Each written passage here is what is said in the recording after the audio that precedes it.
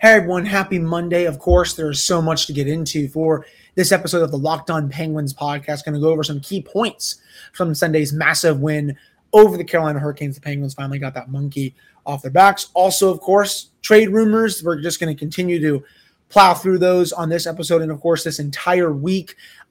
If my luck has it, maybe they'll make a trade while I'm recording right now. Probably not, but, you never know at this point. And, of course, we're going to preview Tuesday night's game down in Nashville. That's all coming up right after this drop.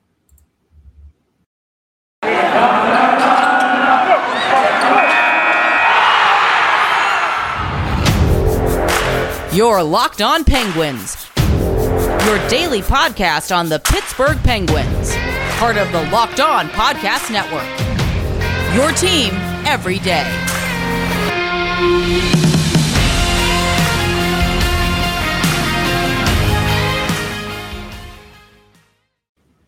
Hello, welcome to another edition of the Locked On Penguins podcast. I am your host, Hunter Hodes. Remember to follow me on Twitter at Hunter Hodes. Follow the show's Twitter at LO_Penguins. Today's episode is brought to you by BetOnline. BetOnline is to cover the season with more props, odds, and lines than ever before. That is BetOnline, where the game starts. And of course, thank you all so much for making this your first listen of the day. So, starting things off, going to get into some key points from that game against Carolina, a 4-2 Penguins win. So they lose the season series, but they get a 3 out of a possible 6 points against the Hurricanes. And this was a big win for Pittsburgh. They're now 5-1-1 in this massive 9-game stretch against some of the best teams in the league. I'm including Columbus in that because I think they're better than a lot of people give them credit for. But if we shrink it even further a little bit, 3-1-1 versus Carolina twice, Tampa Bay, Vegas, and Florida. That is a 7 out of a possible 10 points. You take that every single time. For those people that are saying, well, the Penguins can't play against the best teams in the league, or, they're not really that good. Well, I think they just proved that they can play against the best teams in the league. And not only can they play with them, they can beat them. And we saw them, again, take down the Hurricanes 4-2 on Sunday. Honestly, I saw some people a lot more negative than I thought they would be. I didn't like the third period. I guess we'll start there. And we'll just get the negative out of the way.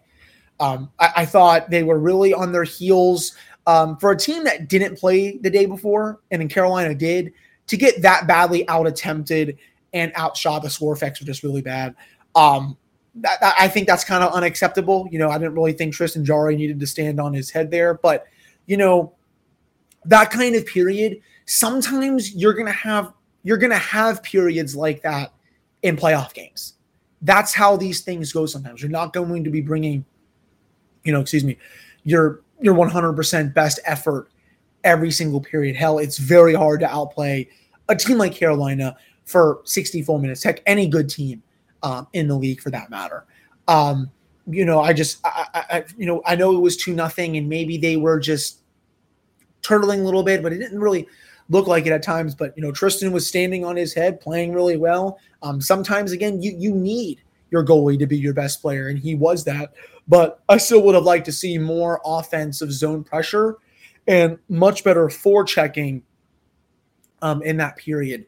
I just didn't really like how Carolina continued to get, look after look after look. They made it 2-1, a little over 5 minutes into the third period. Brett Pesce makes it 2-1 there. And then the Penguins, they're on their heels for the rest of the time. I mean, Carolina had some great chances to tie it. I'm glad the Penguins were able to, play at least decent defensively at times, but, it was mainly Tristan Jarry was the only reason that game was 2-1 heading into the final couple minutes. I mean, if he's not on his A game, that game is tied, probably going to overtime. And, who knows if the Penguins even win that game. He was their best player. And again, sometimes you got to win ugly. I mean, that every team has to do it once in a while. And I'm glad the Penguins were able to. It's a big win. It shows that they can beat Carolina, because I think had they lost this game, I'm curious to see, what they would be thinking about this. Going into the playoffs, they'd be a team that, got swept in the season series. I know that doesn't really mean much come playoff time for some people. It resets 0-0. It's like you haven't really played them. Remember, Penguins they won all 3 meetings against Boston in 2013. What happened after that? They got swept. So it's nothing. It's not like that big of a deal, but still, I wonder at times, would there be like a psychological advantage, for Carolina's because they beat them 3 times in a row, and the Penguins, honestly, they didn't really lead that many times in those 3 games. That said, outside of that period, I thought the Penguins played pretty well. That first period, I thought Carolina dictated the first 10 minutes, but Pittsburgh really pushed back in those final 10 minutes. That was a really nice showing there. They were forechecking a lot better. Defensively, they started out a little rough in that first period, but they didn't really give up a lot in the next half. And then the Penguins are able to make it 1-0 thanks to Brian Boyle. And what a story he's been this year. I can't say enough positive things about Brian Boyle. He's been that good. And, in a perfect world, he's probably your 13th forward come playoff time. I know the deadline is still 7 days away. We're going to have to see what Ron Hextall does. Going to have to see how the overall health of the team is. Jason Zucker is already back skating. He's been, putting up some really good sessions lately. He's not skating with the team, but he's skating with some of the other, the strength and conditioning people. But it's still great that the Penguins, they have Boyle just in their pocket, honestly, if they need it. And he's exceeded all my expectations this year. I think he's exceeded everyone's expectations this year for the fan base. So I can't be more thrilled with him. Great finish pass, Antti Raanta. Also, what a pass by Teddy Bluger to feed that right under the stick. I believe it was Slavin who was covering him. I mean, that's just that's a beautiful passing play. And it's plays like that really stand out to me. I know he does a lot of the little stuff so well. He's great on the PK. And was pretty good against Carolina's power play on Sunday. But man, is he good with those nice little soft passes right to the high danger zone. Again, where Boyle's able to finish it. It's just, you can't replace that in the bottom 6. So that's such a fun player to watch, and I'm really glad that he is back healthy. I'm sure he's going to ditch that full face shield, pretty soon. And then, the Penguins, they were able to make it 2-0. Danton Heinen gets his 13th of the year. His career high is 16. The Penguins continuing to get some depth scoring. That is huge. Remember, Ron Hextall called his team out late last week saying, we're not getting enough scoring from the bottom guys. The first 30 to 35 games, I was loving it. Lately, it's not been happening. He was basically challenging the bottom of his lineup to come in and produce. And they have done exactly that these last 2 games. You look at the goal scorers from the game against Vegas to the game now against Carolina. Think about it. Mike Matheson scored. Hell, Zach Aston Reese finally comes out of the woodworks. I know it's an empty net goal, but who knows what that does for his confidence. Jeff Carter scores. Evan Rodriguez scores. Danton Heinen scores. He's been a bit cold. Again, Brian Boyle, as I just said, it's players like these that they got to step up down the stretch. And I know at times, you're paying a lot of these players to, play in the bottom 6, and there are going to be stretches where they don't score, over 15, 16 games, because usually these guys score 10 to 15 a game. But that said, their play still needs to be a bit better at times. And I think this has been a really big step in the direction, for the depth of this team, because all those players were so good for the first half of the season. And I know they went cold, but to see them, finally step up, and especially against Carolina, because for the first time in quite a while, the Penguins' top line was pretty bad. Sidney Crosby looked way off in that game. It's a mulligan. He's going to be fine. Brian Rust was okay. Jake Ensel was all right, but, usually that line is carrying the Penguins, right? But not in that game. It was the depth scoring that finally came back, as it did against Vegas. That has to continue if the Penguins are going to go, on a Stanley Cup run. So really nice to see that back again for a second game in a row. Sidney Crosby's empty net goal, though, was just spectacular. Basically a 200-foot empty netter. I don't even know how you aim from down there. That's crazy. And, of course, Zach Aston Reese, he is able to get back on the score sheet. Only his second goal of the year. No, it's an empty net goal, but maybe this does wonders for his confidence. Trying to think of anything else that I missed for this game. Again, Tristan Jarry was spectacular. This was probably one of his best starts of the year. Was making save after save after save. And again, as I said a few minutes ago, you need your goalie to have games like that at times, especially in the playoffs, because the Penguins, they're not going to have their best efforts at times in the playoffs. But if their goalie is able to make some key saves and keep them in it, and they are still able to win ugly, a win is a win at the end of the day. So really nice performance from him.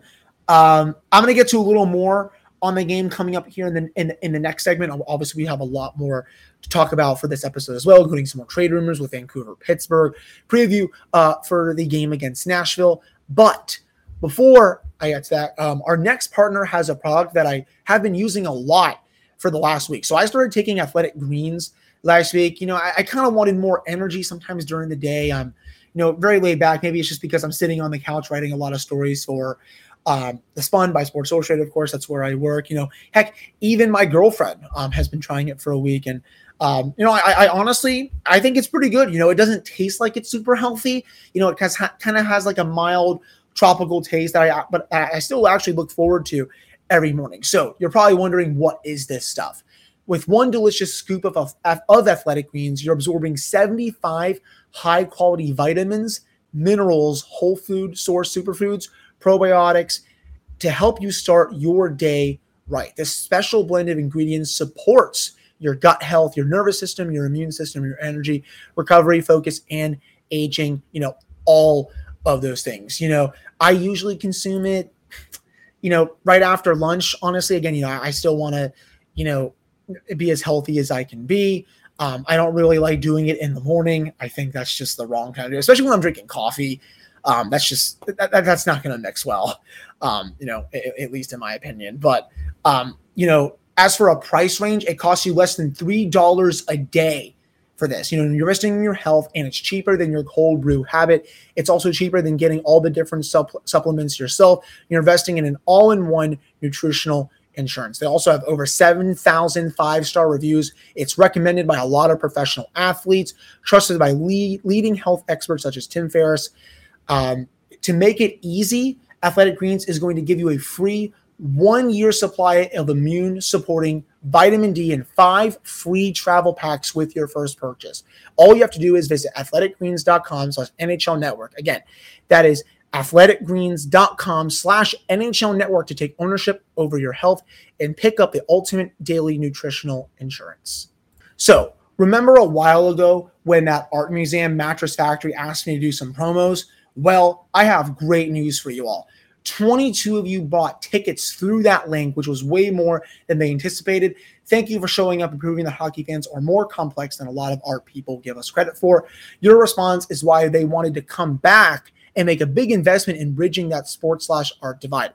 Mattress Factory is actually partnering with the Penguins again against the Boston Bruins on April 21st. And this time, the museum is giving hockey fans free year-long memberships, not just a day pass. You can learn more and get your tickets at mattress.org/GoPens. Also, you got to check out the Locked On Penguins Twitter account. Tomorrow, there's going to be a couple questions that the museum wanted me to ask you. I'm going to be reading and replying to some select comments here on the show.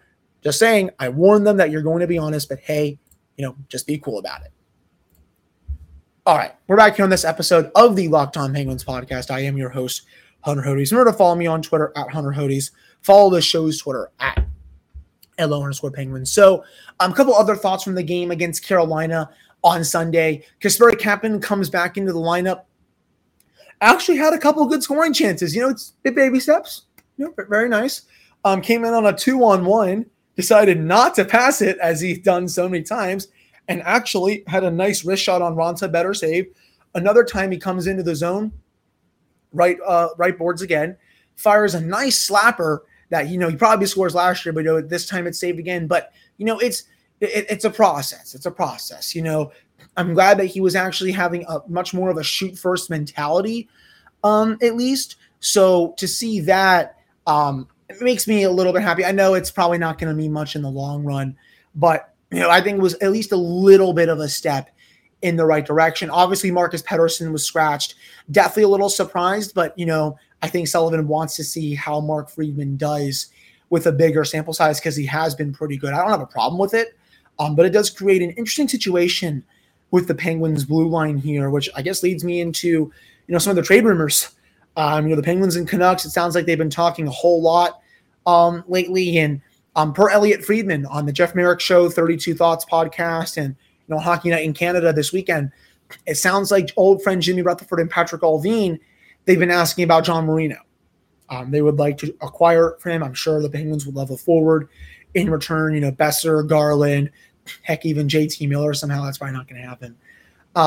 But Friedman did say it doesn't sound like the Penguins are interested in trading Marino because they think highly of him. And, I would have to agree at this juncture. I think that's a move that you maybe explore over the summer once Chris Letang is signed. I am not a fan of trading John Marino right now because say you do and say Chris Letang walks. What are we doing? In all seriousness, what are we doing here? What is the plan for those top two right-handed defensive slots? Is Chad Ruhwedel going to go up there and play top pairing minutes? Nope. Is Mark Friedman up there going to go play top pairing minutes? Nope. I don't think they are. They're going to have to either go out and make a couple trades, mess on a couple free agents, and maybe, John Klingberg, of course, is going to be out there. I know the Stars are basically keeping him right now as a rental, but, it doesn't make, I guess, a lot of sense for the Penguins to go out and trade Marino right now. I think personally it would make more sense to go out and maybe trade Pettersson over Marino. And I know how good Pettersson is at, zone entry denials and all his defensive work. It's all very good. His underlying numbers are, they're great to say the least. But I still think that's a position of strength that the Penguins can deal from. And again, per Friedman, the Canucks actually have Pettersson circled as another target for the Penguins. So I don't know if there is a deal to be made there. Friedman kind of poo-pooed that on a lot of other, just on all of the shows that he appeared on. So we'll have to see where this next week takes us. Maybe talks can get rekindled or something like that. But as of right now, it doesn't look likely to happen. Again, my top target from Vancouver would be Connor Garland. 5x5, better underlying numbers. I think he's a better finisher than Besser. I think he's a better playmaker than him. He's better defensively. You can honestly play him on any line, either wing, to be honest. Besser has that massive qualifying offer, and outside of sometimes scoring, he doesn't really bring a lot to the table. I would still welcome him as an addition here, but I would prefer to go after someone like Garland. That's my opinion, though. I don't really know if Vancouver wants to give him up. Vegas has been really bad lately. The Canucks are right there in the playoff chase. So we are going to have to see what happens there with that, for over this next week, to say the least. I think that basically wraps up all the trade rumors that I've been hearing on the Penguins. There's really just it's been pretty quiet. Obviously Ron Hextall keeps a very low profile. He's not going to say much. But again, I still feel like it's prudent for him to go out and get another winger. This team has proven that they can play with the top teams only. They're 5-1-1 in their last 7, 3-1-1 in their last 5. I know they have 2 more coming up, 3 more games total until the deadline. Nashville, St. Louis, and Arizona. But I still think Ron has to go out and at least do something, in my opinion.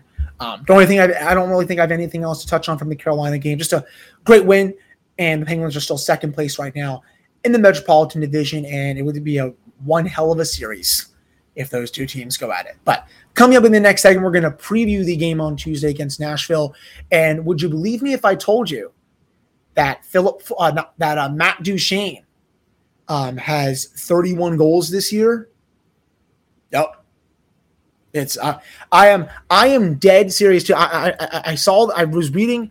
I was honestly scrolling Twitter today, and I saw Adam Gretz wrote the article for, I believe it was Pro Hockey Talk, NBC, and I was just like, "What?" he has 31 goals, 59 points in 55 games. And this is a player that was not really that good last year. He only had 13 points in 34 games. The year before that, 13 goals, 42 points. This is the first time he scored 30 since 2015-16 when he was with Colorado. But that's all coming up in the next segment when I do a full preview. It's that time of year again as college basketball's tournament is finally upon us. March Madness is here. From all the latest odds, contests, and player props, BetOnline.net is the #1 source for all of your sports betting needs and info. BetOnline remains the best spot for all of your sports scores, podcasts, and news this season. And it's not just basketball. BetOnline is your continued source for all of your sports betting information needs, including live betting and your favorite Vegas casino games. You can head to the website today or use your mobile device to learn more about the trends and action. That is BetOnline, where the game starts. Now, this is the time of year that I've pretty much given up on all of my New Year's resolutions, but not this year. I'm sticking to a resolution to eat right, thanks to Built Bar. It almost feels like it's not really a resolution because I actually enjoy eating them.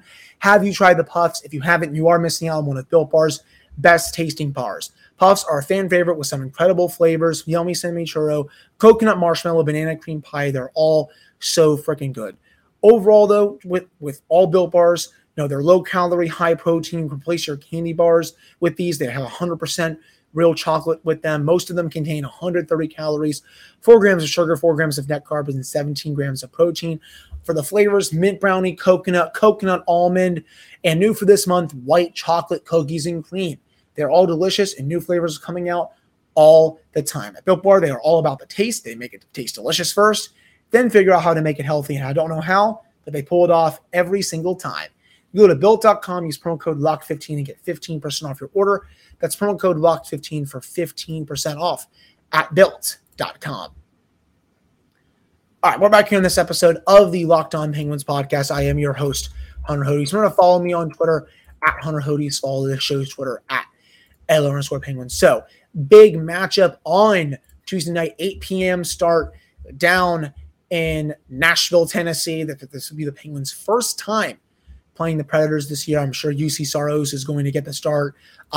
He has been absolutely ridiculous this year. Has 21.7 goals saved above expected off of a .923 save percentage, 2.44 goals against average. His goals saved above expected is third in the league behind Shesterkin and Frederik Andersen. Tristan Jarry is still top 10, 14 goals saved above expected off of a .922 save percentage. So it all starts there.